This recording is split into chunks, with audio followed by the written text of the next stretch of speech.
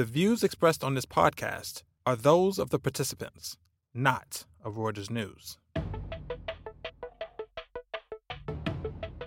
Is the M&A market getting desperate? That's the question we're tackling on this week's Views Room, a weekly conversation among Breaking Views columnists about the ups and downs of the world of finance.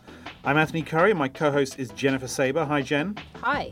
And we're also joined in the studio today by Lauren Silver-Laughlin, who we normally keep in exile in Dallas. Lauren, well done for escaping. Thanks for having me. So it feels like a great time to be an investment banker. Announced deals have hit a record for the first 4 months of the year, totaling $1.7 trillion. That's a 66% increase over the same period last year. In the past few days alone, deals worth more than $120 billion have hit the tape, including a long-mooted merger of T-Mobile and Sprint, and the Sainsbury's supermarket chain subsuming Walmart's UK business. Corporate executives are feeling pretty bullish in general as well, judging by the mood at the Milken Institute's annual fest in Los Angeles this week. And that would seem to suggest even more tie-ups are on the way. Lauren, as one of our M&A gurus, what is not to like about all of this? Well, we're seeing some situations pop into the mix that have some pretty ugly aspects to them. But, you know, what can you say? The markets are up and CEO confidence seems to be up. And when everybody's excited, they tend to push forward on deals that they shouldn't be. Got a lot of money coming through as well, haven't they, from tax cuts last year? Yeah, everybody's feeling a little bit richer. Yeah, whether it's more cash or better earnings. That's right. More cash, better earnings. Multiples have gone up a little bit. And, you know, you kind of get the sense that there's this last gasp happening among not only companies, but the investment bankers who advise them and get paid lots of money when these deals actually go through. All right, so talk us through one that you think is looking a bit desperate or dodgy. I think you've probably got a great example. Yeah. The Xerox situation is pretty crazy. What is going on? It seems bonkers. It's one of these M&A situations that rarely comes along, and it starts with a company that's not doing very well. Which one, Fuji or Xerox? Xerox, really. Okay. I mean, Fuji's not doing great either. They sort of need each other. They already have a relationship, and and so it starts with a sticky situation, and then. Icon and this guy, Darwin Deason, who's in Dallas, they struck a deal a few months ago, and the two activists come in. They don't like the way that the deal has been arranged. It all comes to a head sort of the end of last week when a judge comes down and says, actually, the CEO of Xerox, who's a guy named Jeff Jacobson, was horribly conflicted in putting this deal together. And when you read through the sort of judge's statement, it talks a lot about how he's had this back and forth with Xerox and keeping his job. And basically, he's arranged a deal where he's going to be CEO of this company after it struck. The problem is... So this is after he's told by the board that he may lose his job. That's exactly right. So in the midst of all of this, Xerox's advisors, who are Centerview, have come in and said, we think that perhaps you should look at other options. We think that there could be better options. We're not sure you're really doing the right thing. There's some back and forth between the board members, and they've gone and said, we don't like what the CEO is doing. We're going to be looking for a new CEO. And at the same time, the CEO has gone behind sort of what looks to be behind their back and arranged this deal with Xerox and Fuji. How has the board not acted to get rid of him? If he's out there negotiating a deal to try and save his job when they're talking about firing him, how on earth did this deal get done? Who knows? That's one of the problems, right? And it resulted in not only Jacobson losing his job, but another six of the 10 board members. So in all, 7 people are gone. That happened yesterday. And so Icon sued them? How did this even reach a judge? Yes. To begin with? Yes. Okay. Icon sued them. It goes to the judge. The judge basically temporarily blocks the deal. And it's unusual that the deal didn't get to some sort of shareholder vote, but it's interesting because all of these conflicts have come to light as a result of the judge taking a look at this deal and obviously going through text messages and emails that have gone back and forth between the company and Fuji and its directors and its advisors. And what a mess. I mean, it's a total mess. It sort of highlights all kinds of horrible conflicts, weak boards, advisors looking after their own interest. And now you're left with like Xerox, who's still not a very good company. That's still not a very good company. And, this arrangement with Fuji, which is either going to get renegotiated or go through, long litigation and probably some combination of both. In all, it amounts to probably some of the worst practices that you could rank together in M&A in one deal, and it speaks a lot to where the M&A market is generally. Well, in general, I'd say, okay, well, that's just one deal. But the interesting one, and yet another interesting thing about this deal is who one of the board directors is who's going. Yes. It's Chuck Prince. Yes. Who used to be chief executive of Citigroup, where at the time when it was racking up all these CDOs and mortgage bonds that cost it tens of billions of dollars, and he had to leave just beforehand. But so he's on this board. He's a part of the whole cacophony of problems they've got. Yes. But it's a very amusing, from our perspective, throwback to the crisis at the same time as a day before. Yes. The head of M&A at Rothschild in North America basically reiterates one of Chuck Prince's most famous and awful quotes. And what's amusing From the about that crisis. is it actually What doesn't. quote is that, That's actually? as long as the music was playing. The quote about as long as the music is playing, people are going to continue to dance. Ah. Yeah, Got and it. that was And- in sort of summer 2007, mainly about the leveraged buyout market, Right, right. which then seized up about 2 days later. And the Rothschild, the head of the U.S. M&A Lieberman, group, I think his name is, yes, he seems to not. At least he doesn't illustrate, or the piece doesn't illustrate the irony of him even saying this quote. It's as if he's Yeah. saying, "Yeah, there's risk, but hey, everybody wants to do deals, and so we're going to get actually, paid." he was actually saying, to your point, there are risks Yes. growing in the M&A market, but hey, let's just all keep going while we can. Yes, exactly, which is exactly what Chuck Prince said Yeah. back in 2007, and of course we know what happened then. Yeah, I'm not sure we're quite arguing we're going to get into a great big mess. I mean, this is part of the issue that our colleague John Foley is finding at Milken this week is no one's really looking at any big problem out there. They're talking about tax cuts, the economy's growing, you've got global growth in all 45 OECD countries expected this year. Doesn't it sound great? Which, I read that, you read that probably, and like most journalists go, complacency, there must be complacency there. But when you have the head of M&A who was running a big M&A department at UBS as the crisis rolled in, Yes. it's not as if he's going to be unaware of this, you'd think. So, Well, there's a big difference, too, between what happened in the mortgage market and what's going on Yeah. in the M&A market, which is those deals actually happened, whereas these deals are not happening. And that's the other interesting aspect to the statistic is that statistics that we've sort of highlighted this week, that broken deals or deals that haven't been completed are actually up.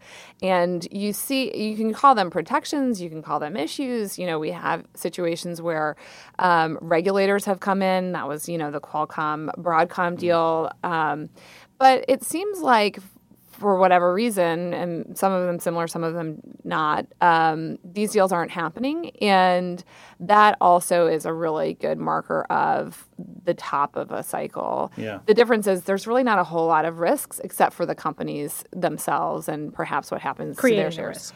Yeah, I mean, they spend a lot of they waste a lot of time and Yeah. money, their shareholders' time and money, that these CEOs could be putting energy into doing other things.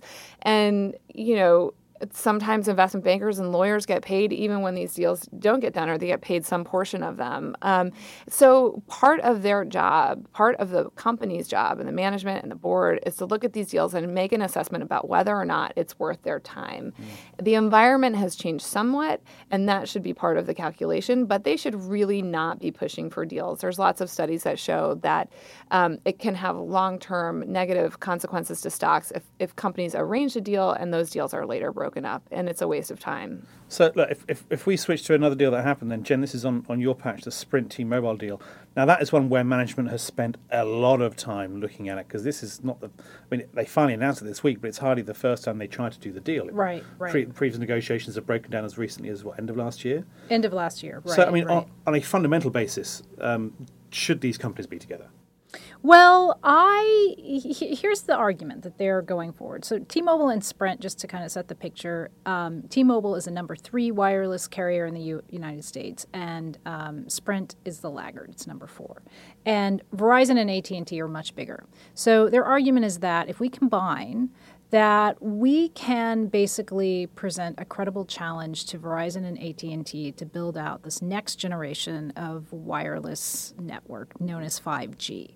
And It's true. I mean, basically, they need to combine to really compete with Verizon. Because and it's AT&T. damn expensive to build It this is network. very, very expensive. And not only expensive, you need certain assets. You need something called spectrum. And they're all different types of spectrums and variety of it.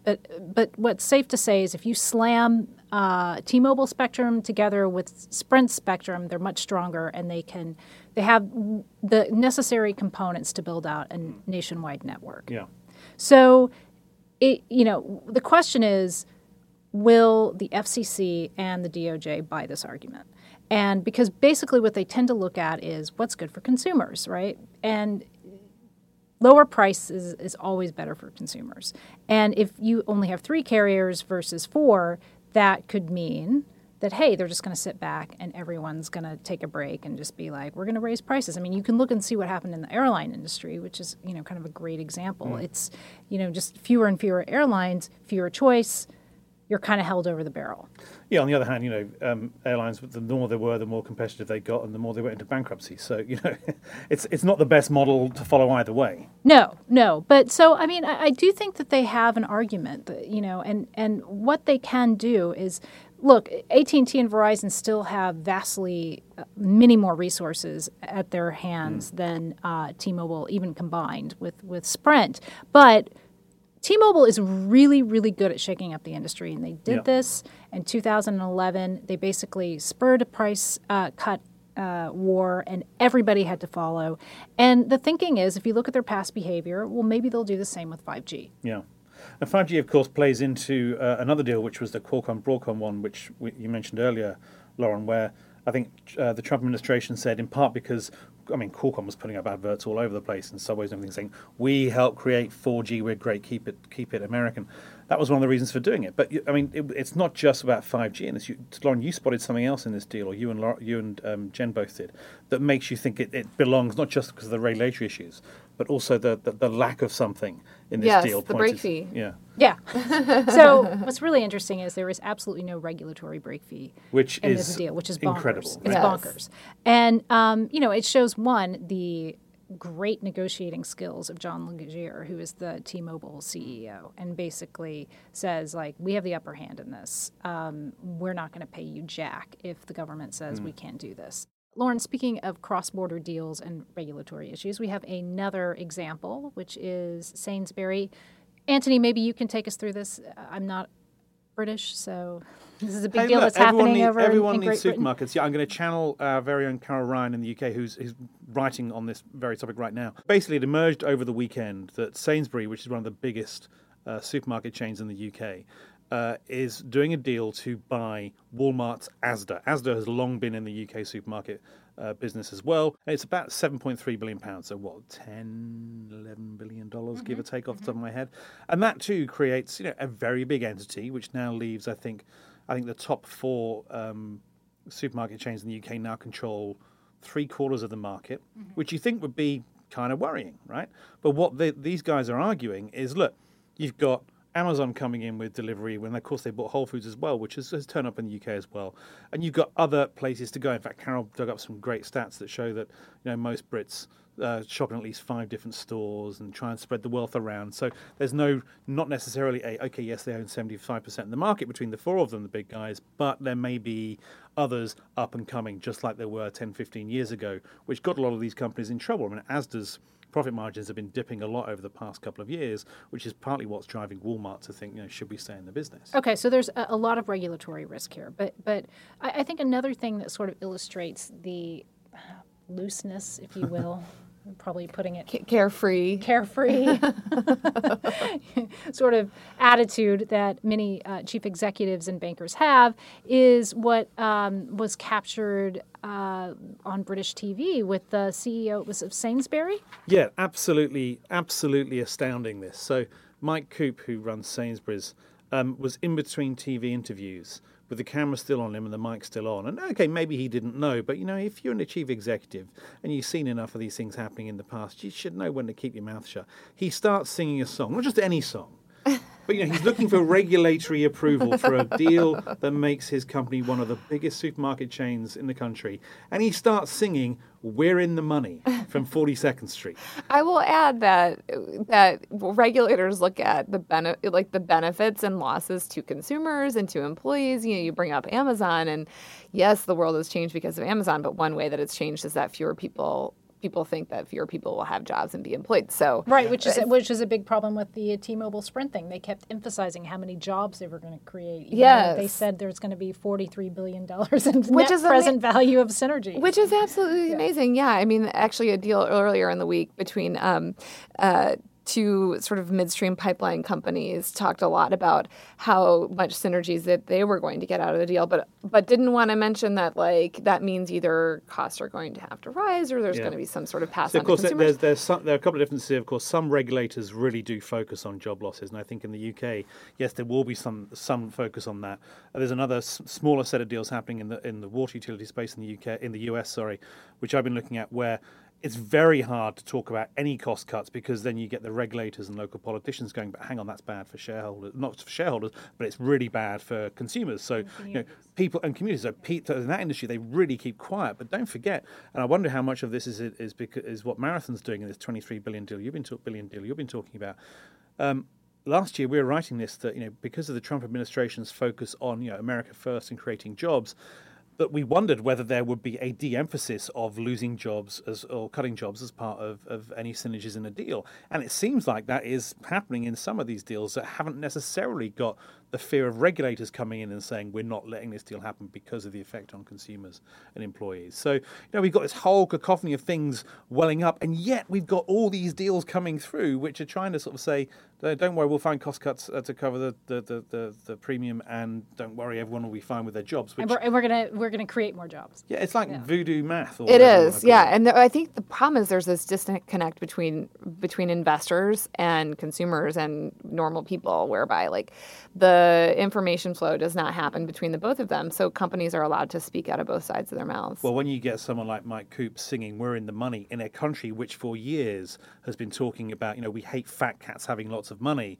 the executive having lots of money, that's going to play so badly, and exactly goes to your point there, Lauren. All right. On that note, we won't be singing "We're in the Money."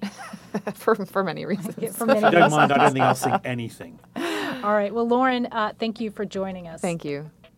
That's our show for this week. We doff our hats to our producers, Freddie Joyner, Ben Kellerman, and Andrew D'Antonio. And thanks to you, our listeners, for tuning in. Check us out every day at breakingviews.com, subscribe to The Views Room on iTunes, and please do share your opinions about our show. Join us again next week for another edition.